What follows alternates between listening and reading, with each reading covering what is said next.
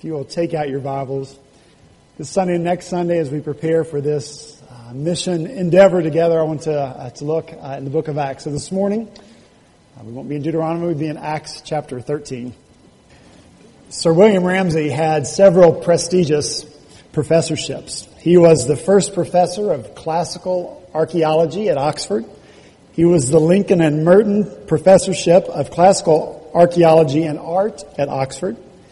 He was the Regius Professor of Humanity at the University of Aberdeen. And he received a gold medal from Pope Leo XII and was knighted in 1906. A really smart guy. Well, Sir Ramsay set this goal for himself. And his goal was that he was going to prove that the Bible was full of inaccuracies and discrepancies, and therefore the Word of God could not be trusted. And so the way he chose to accomplish this goal was he determined that he would retrace the missions trips of the Apostle Paul so that he could demonstrate that they could not have possibly happened in the way Paul described them, or Luke described them in Acts. And so he set off on this mission. And Ramsay's first stop, like that of the Apostle Paul on the first ever mission trip to ever take place, was the island of Cyprus. And when he got to Cyprus, he began his archaeological digs and his research, and he discovered some disturbing evidence. He found inscriptions bearing the name of Sergius Paulus, governor of Cyprus. Well, Paul had written about a man named Sergius Paulus, governor of Cyprus. And as if it weren't bad enough that he discovered this man that Paul wrote about was real, he also found evidence that this man, Sergius Paulus, became a Christian, and that his family, his entire family, became very prominent in the church that Paul planted there on his first missionary journey. Well, this made such a dramatic impact on the life of Sir William Ramsay, the man who started his trip trying to disprove Scripture. He admitted that God's Word was true, and he became a believer in Christ. And so the work of God continues to amaze and to inspire me to see over and over again how God does work all things together for good. How the Spirit of God can move this influential scholar, William Ramsay, bent on disproving his existence, and use that very goal in this man's life to bring him to faith in Christ.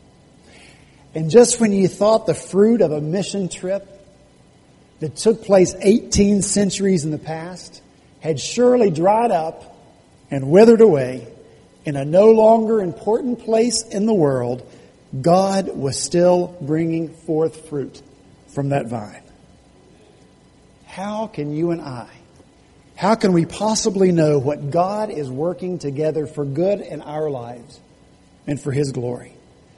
How can you and I gauge the impact that our lives and our activity and mission as a church will have on our community here in Charleston and around the world?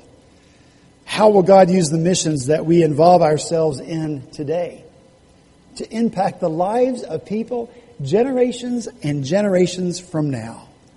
Who knows? But that's why we should be inspired.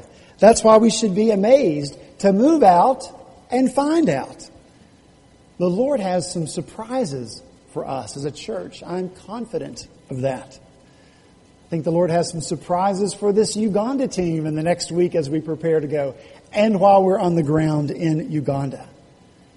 I think the Lord has surprises for all of us here this morning who are seeking to be led by the Spirit of God and who want our lives to count for something meaningful, something eternal. So if you have your Bibles open to Acts chapter 13, I'm going to ask you to stand as we hear read together from the Word of God the first 4 verses. In the church at Antioch, there were prophets and teachers, Barnabas, Simeon, called Niger, Lucius of Cyrene, Manaen, who had been brought up with Herod the Tetrarch, and Saul. While they were worshiping the Lord and fasting, the Holy Spirit said, "Set apart for me Barnabas and Saul for the work to which I have called them." So after they had fasted and prayed, they placed their hands on them and sent them off. The 2 of them, sent on their way by the Holy Spirit, went down to Seleucia and sailed from there to Cyprus. Let's pray together. Lord, again, as always, we ask your blessing on the reading and hearing of your word, your truth. Father, we pray that 2,000 years later, you would still bring forth fruit from your word in our lives. Bless us with the same truth, the ancient truth that you blessed your early church with. Father, bring the transformation that needs to come to this place. The commitment, the dedication, the resolve that you long to see in us. For we pray these things in Jesus' name. Amen. Thank you. You may be seated. You know, if you and I are seeking to be led by the Spirit of God and seeking that He would make our lives meaningful for eternity, this passage can offer us some steps toward achieving that end, being led by the Spirit of God. And I just want to look at two of those steps this morning. And the first one is the step that you and I can take toward seeking the Spirit of God. Look again in verses 1 and 2. It talks about the church gathered there, and it names these men, and it says that while they were worshiping the Lord and fasting, the Holy Spirit said, "Set apart for me Barnabas and Saul for the work to which I have called them." It may be easy for us to overlook this inspirational truth that's in this verse. The truth that should give you and me this morning great confidence and great comfort as we live our life in Christ day to day. And the truth is this, that the Holy Spirit of God is at work in His church. Look what it says here in this verse. It says the Holy Spirit spoke to the church. What was that speaking like? Do we dare interpret this literally? Did He speak audibly? Why wouldn't we?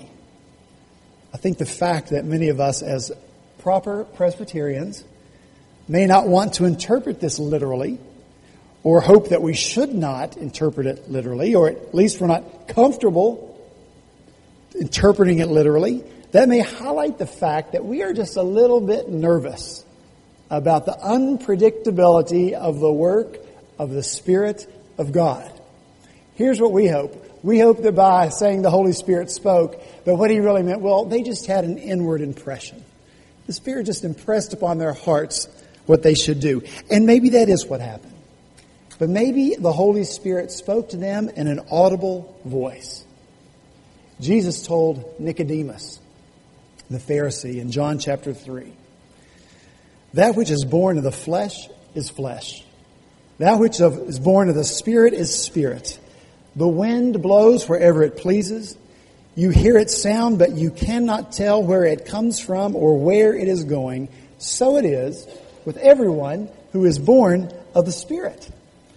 And so the unpredictability of the who, and the unpredictability of the where, and the unpredictability of the what, and the why, and the how, all of those go together when we are talking about the work of the Spirit of God.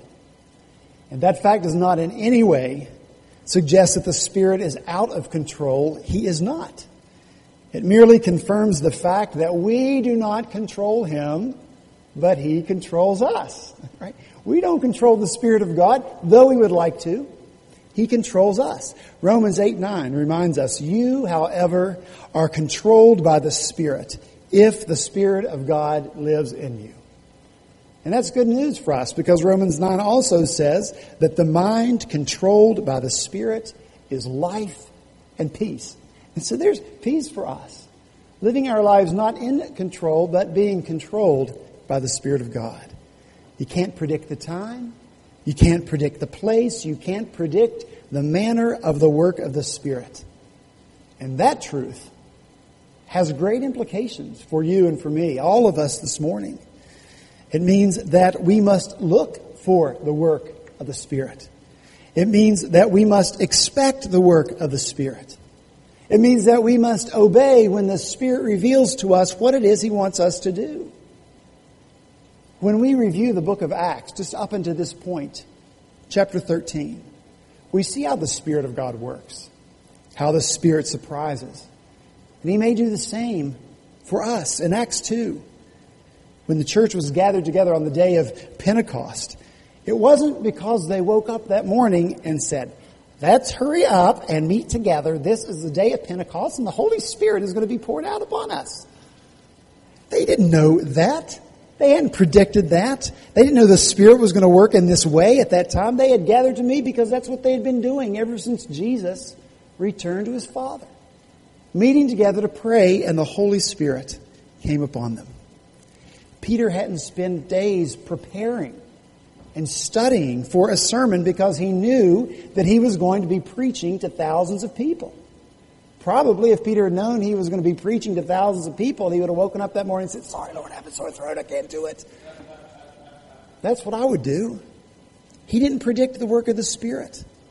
Peter wasn't looking for a new ministry to involve himself in when the Lord called him in Acts 10 to this new ministry to the Gentiles. No. Peter was hungry, lunch wasn't ready, so he went up on the rooftop to pray, and that's where the Lord gave him this vision and sent him for the first time to the Gentiles. Philip wasn't seeking a different ministry from the Lord. In Acts chapter 8, when the Spirit of God led him to the desert, where he would encounter that eunuch from the country of Ethiopia. In fact, Philip was involved in a very exciting ministry in Samaria. Lots and lots of people were coming to faith in Christ. When the Spirit of God told him to go to that desert road at high noon, where he would meet and then lead to Christ, the Ethiopian eunuch. See, the kind of activity of the Spirit of God, it reminds you and me that we should be seeking in our lives the guidance of the Spirit of God.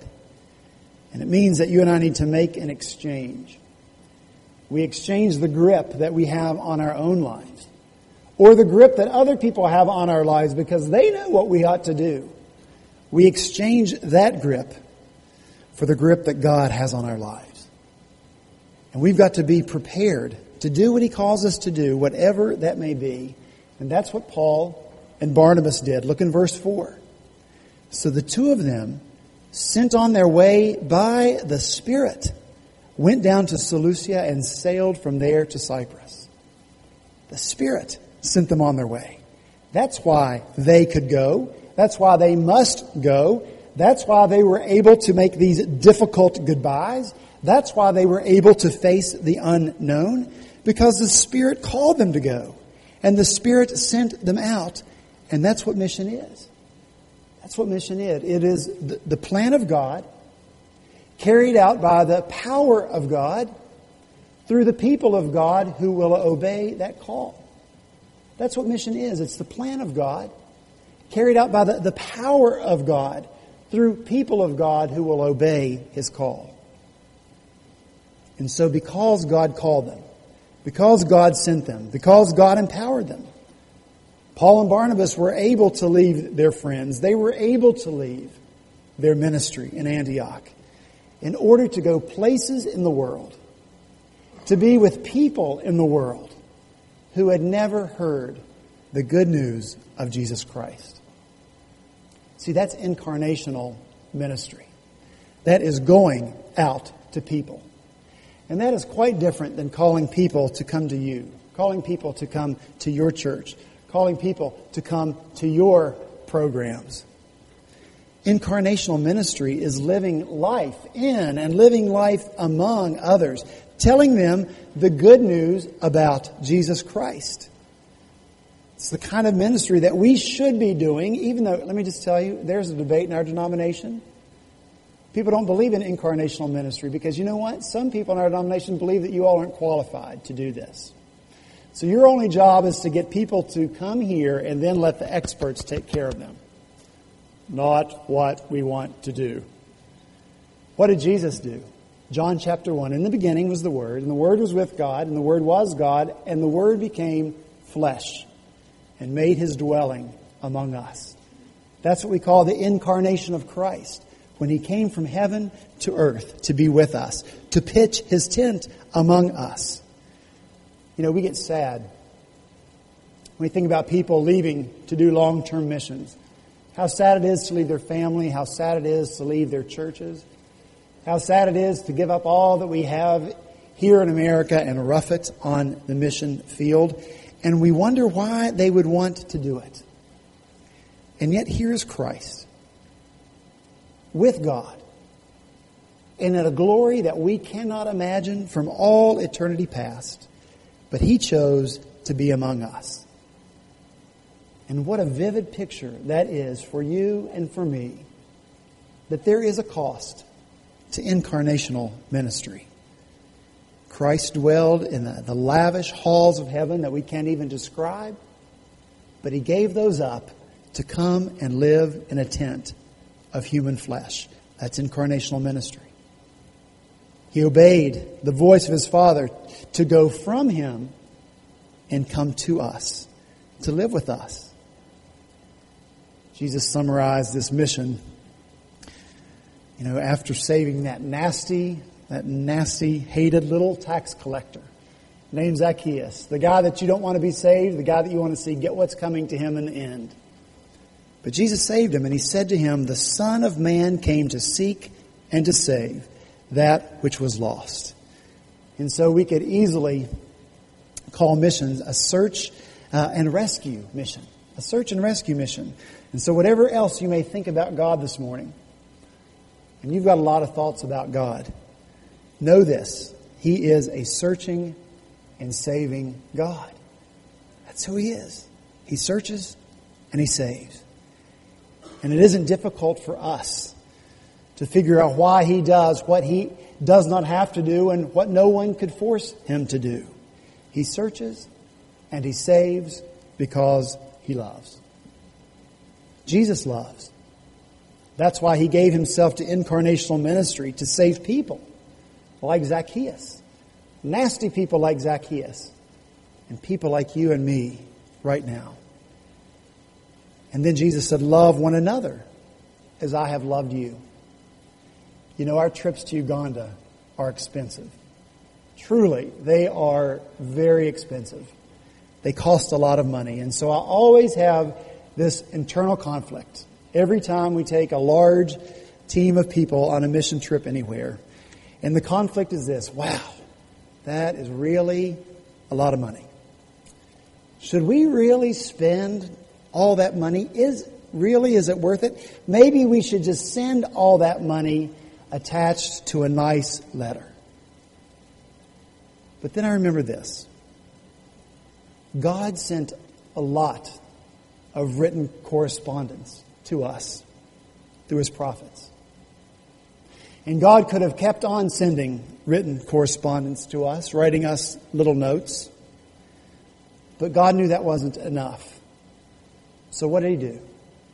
He came in flesh to be with us. And aren't you glad He did? See, that's the expense of incarnational ministry, but the rewards are great. And I think of our first trip to Uganda. And I think of going to those internally displaced person camps. Thousands of people living in them. Living in what would be a stretch to call even a hut. Just little shelters made with little pieces of paper, cardboard, tarp scraps, whatever they could find. Crowded, little food, not sanitary. They could have received money from faceless people. They could have been given some food. And they could have been told, well, this comes from some people in the West. And they could have eaten for a while. But when the people in those camps saw our team coming into the camp, their camp, the looks on their faces was this mixture of disbelief and at the same time this not to be contained joy. They said, you came to us?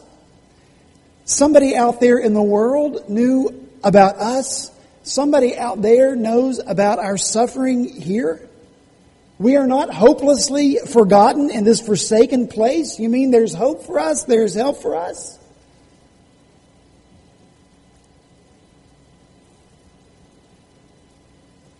That's the moment that you know the cost is worth it. Because we were to those people a lifeline of hope and help. And I'm not sure that you can put a price tag on that kind of hope. And the doors that had opened to us to speak to them, the truth of the gospel and encouragement from the Scriptures, because we were leaving, but they were staying to continue their suffering.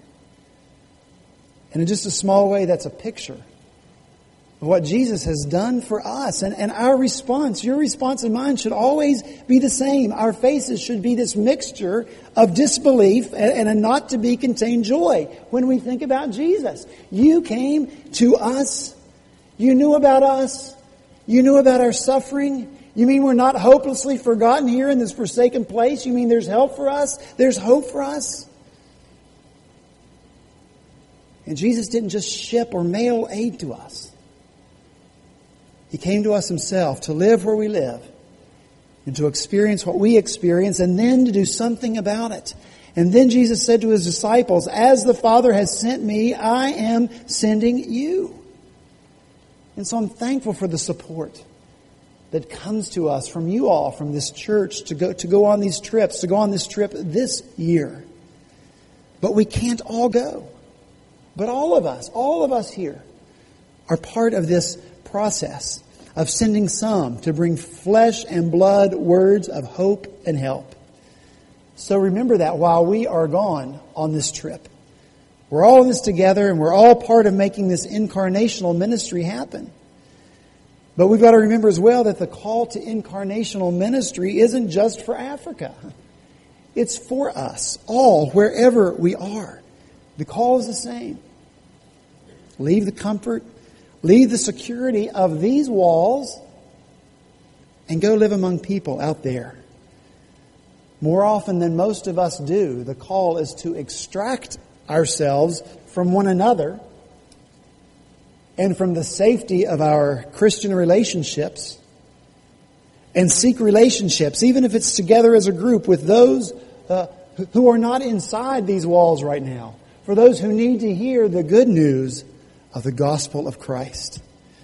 The Spirit of God may call you or me, or both of us, all of us, to new ventures and to uncertain exploits for the sake of being incarnational. Are you listening? Do you want to hear what the Spirit might be saying to you, to us? Do you want to even ask Him where He may be leading? Maybe you don't want to know those things, but maybe you do. And for those of us who do, who really want to know those things, I think there's another step that you and I can take in seeking the Spirit and determining where He wants us to be and where He wants us to serve. We can put ourselves in a place to better receive that. And that place is worshiping with the family of God. And so that's what I want to look at secondly this morning. The call for you and for me to be very serious about worship. Look in verse 2. It says that while they were worshiping the Lord and fasting, the Holy Spirit said what He said to them. See, the Spirit moved while the church was worshiping together. In the Greek, that word worshiping, that we translate worshiping, is liturgeo, where we get the word liturgy. That's why churches talk about having a liturgy. And that word just literally means serving. And the word has a very specific direction. It's outward. In the culture of Paul's day, distinguished citizens were expected to serve in this way, to use their power, to use their position to serve the other citizens. And so they were expected, at their own expense and without any reimbursement, to build public buildings and to produce dramas and to organize games for the people. And so this word describes someone who chooses to serve, not to get, but to give, and to give sacrificially. And now we see that word here in verse 2. And we have an indication of how the early church viewed worship. And for the early church, worship as a church, for them, was upward toward God. That was the focus of their worship. Worship to them was about denying themselves. And so we read here that they went without food. They fasted. Week after week, the Lord keeps showing us the same thing. What do you think He's trying to get across? Moses, on the mountain 2 weeks ago, what was he doing? Fasting and praying. What was the direction of Moses' life? Outward and upward. Last week, Jesus in the desert, being tempted of Satan, fasting, praying 40 days, 40 nights. What was the direction of his life? Outward and upward. Here in Acts chapter 13, we get a glimpse of a worshiping church. And what's the direction? Outward and upward. How can we not admit that this is what God wants from His people? An outward focus, an upward focus. The same word, liturgeo, is used to describe what the priests did in the temple before the Lord. They served Him. What's Peter say in his letter? He describes believers like this: a chosen people, a royal priesthood, a holy nation, a people belonging to God that declare the praises of Him who called us out of darkness and into His wonderful light, outward and upward. We've seen God use the exact same words in Deuteronomy to describe His people there. This is the beauty of Scripture, by the way. The continuity of all its parts. When we teach from Deuteronomy, we get to look at Jesus in the New Testament. When we look at Jesus in the New Testament, we get to look back to Deuteronomy as well. All the parts fit together. All the themes match. Because there is one divine author. And so we see over and over again, perhaps this is what He wants from you and from me this morning. An outward and an upward life. Paul urged the Christians in Rome, I urge you, brothers, in view of God's mercy, to offer your bodies as living sacrifices, holy and pleasing to God. This is your spiritual act of worship. And there's that same word again. And so while this church was gathered, Barnabas and Paul and the others listed here, they were not primarily ministering to each other. They weren't. They weren't primarily thinking about those among them who may be lost. No, they are ministering to the Lord, giving themselves to Him. The Lord was the center of their attention and their focus, not themselves and not others. And that's what worship is all about. So once again, as we saw last week, worship is not a performance put on by the few for the benefit of the many. The focus of worship isn't you or me or what we get out of this time together. It is service given to God, focused on God, a time when you and I present ourselves to Him. That's what worship is.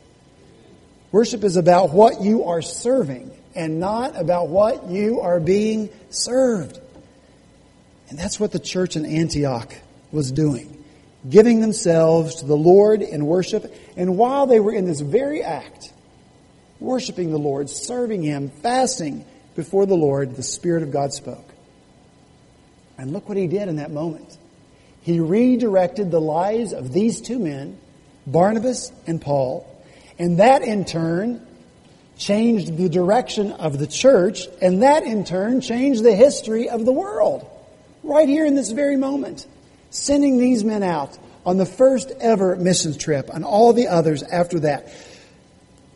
That puts a new perspective on worship, doesn't it? That's when it happened. And so how could we ever think of worship as being irrelevant or boring when the Holy Spirit of God is at work during worship? What a wonderful time for God to direct His people and His church. When we are gathered together to seek His face.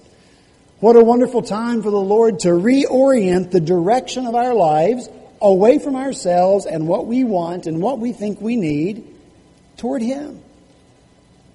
A wonderful time to share in David's desires. He writes in the Psalms to gaze upon the beauty of the Lord. To gaze upon the beauty of the Lord and to seek Him in His temple. To sacrifice with shouts of joy. And to sing and make music to the Lord. When our hearts are turned in this direction, then we have to put ourselves in a better position to hear from the Spirit of God. Think of the value that you would place on worship. Think of the value that you would place on those community groups that meet throughout the course of the week if you believed something like this might happen. If you thought something like this would happen during worship or community group, I bet you wouldn't want to miss it. I bet you would stop seeing Sunday morning worship and community group worshiping together as something that you had to do, as an obligation, and maybe it would be something that you were excited to do, eager to do, that people couldn't keep you from doing because of its God-centered, Christ-centered focus. Something that would fill us with anticipation. How might the Spirit of God direct us while we are together? And so there is a challenge for us here this morning. There's a challenge to people who don't want to participate regularly in Sunday morning. There's a challenge to people who believe that they have no need for a community group. They can make it just fine on their own. Look at what the Lord did here while the church was together worshiping. See, I'm just certain that the Lord has surprises for all of us of all kinds. And some of you here, I don't know you all, you might be like Sir William Ramsey. This guy sought to destroy faith and prove the Word of God untrue, but instead God used him for something completely different. And this is what he wrote with his own pen. I set out to look for truth on the borderland where Greece and Asia meet, but I found it in Acts. You may press the words of Luke written in Acts in a degree beyond any other historians, and they stand the keenest scrutiny and the hardest treatment. See, God had a surprise for Sir William Ramsey. Others of you are here this morning and you are eager to hear from the Lord. You really want it. And you want direction from Him. And for you, there may be surprises as well. As surely as Barnabas and Paul were called from their thriving ministry to a new work, to trade in what they might have thought was really good for what God thought was even better. Only God knows what we will do. Only God knows who we will become if we as a church are made up of people who are eager to discover the surprises, who are watching and listening for them. People who are worshiping together with an upward focus in hopes of finding them out. May the Lord grant the desires of our hearts as we seek Him. Let's pray together. Father, we do thank You for Your Word as always. Thank You for this testimony of one who sought to disprove it and who had the credentials and the expertise to do that, had he been able to. But his testimony is once again about the truth of Your Word. So we know that there's truth in what we've read here this morning, Lord, this account that truly happened in time and space. Truly, there was a group of people worshiping together in Antioch, and truly Your Spirit came to them and spoke to them while they worshiped. And truly, You sent these men out.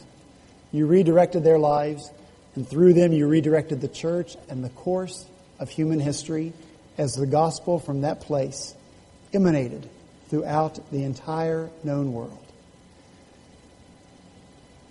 So, Father, we pray now that You, by the power of Your Spirit, Holy Spirit of God, would work in us and through us. Convince us that there's more than our eyes can see and our minds can conceive. Remind those of us who like to hold on tightly, who like to control things, that far better for us to relinquish that control to You and to lay ourselves open before You, to do what You want us to do, to go where You call us to go, to be who You want us to be courageous enough to make the changes we need to make in our lives to be the people that You want us to be, so that we can go where You want us to go and do what You want us to do. Father, we pray that we would have it as a goal of our hearts, that we will be incarnational, that we'll love worshiping You together in this place or wherever You put us. But that we'd also love to be incarnational, to go out and to live among, to pitch our tents among people who don't know You, and to speak to them the words of the good news of the gospel of Jesus Christ and the hope and the help and the salvation that's found in them. Father, do make us bold enough to cross every border, every boundary, whether it's a boundary here in Charleston that we've set for ourselves, or whether it's a national or international boundary. May we cross those, Lord, with your power and your strength. For we pray these things in Jesus' name. Amen.